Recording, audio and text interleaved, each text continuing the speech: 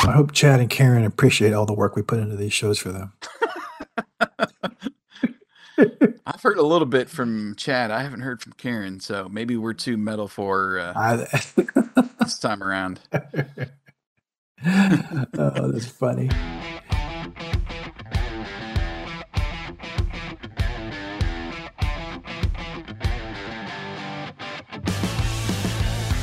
Welcome to the Greatest Lists podcast, a show about music and lists. This season, your hosts Jason and Eric are counting down the top 25 guitar solos of the 80s and the top 25 guitar solos of the 90s. Think your favorite made the list? Tune in and find out. Take it away, boys. Welcome to Greatest Lists, a music and talk podcast featuring lists of the greatest songs of all time. I am Eric, your host for this episode. Joining me, as always, is my co-host, Jason. What's up, Jason? I'm doing fine, man. It's good to be here. I've got my neck brace on in case I get to slamming my head too fast. Yes, we are continuing our Season 2 list of our favorite guitar solos of all times, and right now we are currently making our way through the 90s. And in this episode, we're giving you another dose of metal. From their album Rust in Peace, this is Megadeth and Tornado of Souls. Behind the music. So the album Rust in Peace was released in 1990 and has been certified platinum by the RIAA.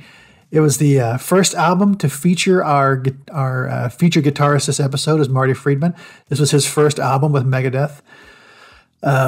He's the second guitar player in the band, and he would stay with the band until the year 2000. And this album had two singles that were in heavy rotation on MTV, Holy Wars and Hangar 18. The band, Megadeth, was founded by singer and guitar player Dave Mustaine after he was kicked out of Metallica. And up to this point, Mustaine had been the featured guitar player. Friedman is the first guitar player other than Mustaine to be featured for a solo on a Megadeth album. And if Friedman's name sounds vaguely familiar, it's because we mentioned him on episode 4 of this season when we talked about Jason Becker. He and Jason Becker were in a duo that made up the band Cacophony in the mid-'80s. Outside of the 6 Megadeth albums that he played on and the 2 Cacophony albums he played on, he's released 17 solo albums. Oh, wow. Yeah, that's a lot of music. He also has 2 different signature model guitars from Jackson Guitars, one of which I've played, and it is a piece of work, let me tell you. And he also has a signature amp from Engel Amp. It's called the Marty Friedman Inferno amp. Let's get personal. So I've been a Megadeth fan since early high school. It was one of the bands that. So one of my best friends in high school, he and I bonded over 3 different bands when we first met, and Megadeth was one of them. He and I actually went and saw them in concert for the Rust in Peace tour the summer of 91. That was probably the loudest concert I've ever been to in my life. It was so loud, and it probably didn't help any that we were like on the 4th row. What would be the equivalent of the 4th row? Because it was standing, we were standing only. We were like 5 people back from the speakers, and it was just, I could feel I could feel my hair moving. It was so loud. So we saw that concert. Sadly, my buddy Mike passed away in 2011. So now, as odd as it sounds, listening to Megadeth really reminds me of him because we bonded over a couple of their albums while we're in high school and college. So now I know you didn't have much of a background with Judas Priest. Do you have any background whatsoever with Megadeth? Surprisingly, I do. That's amazing. Yes. Now, I'm pretty sure this was the first time I listened to this particular song. But Sure. My only real exposure was one album later, Countdown to Extinction. Yeah. So I had a friend in school who played drums, and he had a set in his basement. Yes. And one day I came over, he put on Symphony of Destruction. Oh, that's awesome. And I was hooked into it. I was hooked. Yes, he was trying to play along. Yes. But we both liked the guitar hook during the verse, and then the pre-chorus hook too.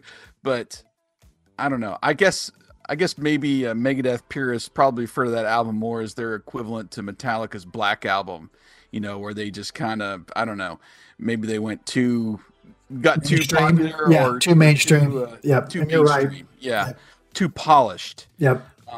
But that's probably why I was at least drawn to that song, because it was more polished than the kind of thrash metal or whatever. Yeah. But I tried to go back and listen. I'm just not a fan of Dave's voice. Oh, it's not a good voice. I don't really like his voice. I mean, I can appreciate the instrumentation, but I remember actually laughing when we were listening to Symphony of Destruction for the first few times, and towards the end when he's trying to growl, but it sounds more like a cat's tail getting stepped on. And that's awesome. We were laughing at him, his vocals. Yeah. But gosh, that was just such a hook, that song. And I still like listening to the song. Yeah. I just can't go back and really listen to much Megadeth outside of that song. Yeah. And you're right. That comparison of that to the Black Album is pretty on point. If you compare that to like their second album, or compare it to Peace Sells, But Who's Buying? It's vastly different. It's way more polished, way more commercialized.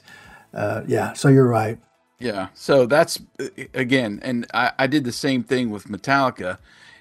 I came in at the Black Album. So my real metal is not, I don't listen to real metal. I'm a poser when it comes to that. So you're a Black Album Metallica fan, not a Kill 'Em All or Ride the Lightning Metallica. I mean, I've gone back, and we might be able to talk about it later, so I won't go too much into it. But I can go back and listen to Metallica more than I can go back and listen to Megadeth. Let's put it that way. Right. No, I get it. I totally get it. And Stranger Things helps. So. That's amazing. Yeah. I didn't even put that together. That's Come on, funny. Dave. Get a song in Stranger Things, and maybe I'll listen to your catalog. The breakdown. In a 2002 retrospective, Marty Friedman said about this song, quote, "When I finished the solo to this song, Mustaine came into the studio, listened to it once, turned around without saying a word, shook my hand, and walked out. It was at that moment that I felt like I was truly the guitar player for the band." The solo is technical, it's fast, it's aggressive, but my favorite part of it starts at about the 3-minute and 50-second mark.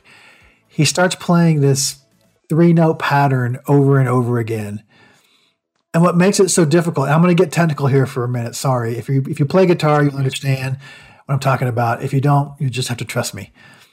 He starts playing this 3-note pattern on the 2 high strings. And he's stretching his hand from going from the 10th to the 14th fret. By the time he's done playing, he's stretching from the 10th to the 17th fret. If that doesn't sound like it's a big deal, go get a picture of a guitar. Look at the neck and see how far it is from the 10th fret to the 17th fret. Just so I could say this on the show now. Today, I pulled down one of my guitars and stretched my hand from the 10th to the 17th fret, and it's difficult for me to do, let alone play something as fast as he does at that interval. That's probably my favorite part of the solo. Seeing him play in concert was great. It's got this feel to it that I just love. And so that's my favorite part of the solo, is that right there.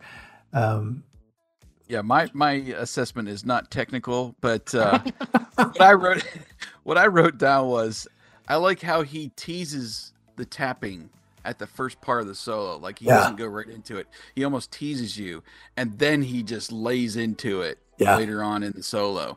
But the main thing that I wrote down was, there's some great patterns throughout the song. Yeah. He's so technical, and he actually, most people, most people from the 80s that listen to, that kind of metal, they would call him a shredder. And he hates that term being applied to him because he considers it being people who just play as fast as they can and don't have any feel or have any taste to what they're doing. Mm-hmm. He considers himself more of a feel player than a shredder. So, but with that said, he can shred. Yes, he can. Yes, he can. He actually re-recorded this song himself on one of his solo albums, and I can't play them side by side, so I can't tell you. But I think when he re-records it, he plays it even faster. So if that can be believed, it sounds a little faster to me on his solo album. So it's cool. So anyway, Megadeth and Marty Friedman come in at number 14 on our list of top 25 guitar solos of the 90s. And this week's bonus song comes from Marty Friedman's first solo album in 1988. The album is called Dragon's Kiss, and the song is called Saturation Point. So that'll be our bonus song. Cool. If you have Spotify Premium, which we recommend, stay tuned because you've already heard the featured song in its entirety, and you're about to hear the bonus song in its entirety. Free Spotify users will hear short clips of the song. And outside of Spotify, you're going to have to use the song whip links in the show notes to hear anything at all besides our droning voices. Give us your thoughts on today's episode via social media. You can find us on Twitter at Greatest Lists, or you can stream all of our episodes at greatestlistpodcast.com. And of course, we're available in all your favorite podcasting apps. Jason, we're back in charge for our number 13 song in the next episode, and for the life of me, I cannot remember what it is. It's not metal. I do remember what it is. No, it's not metal. Yeah, we're going alternative again. Yeah. Thanks for listening to The Greatest Lists, and we look forward to continuing our list next episode. You've been listening to The Greatest Lists.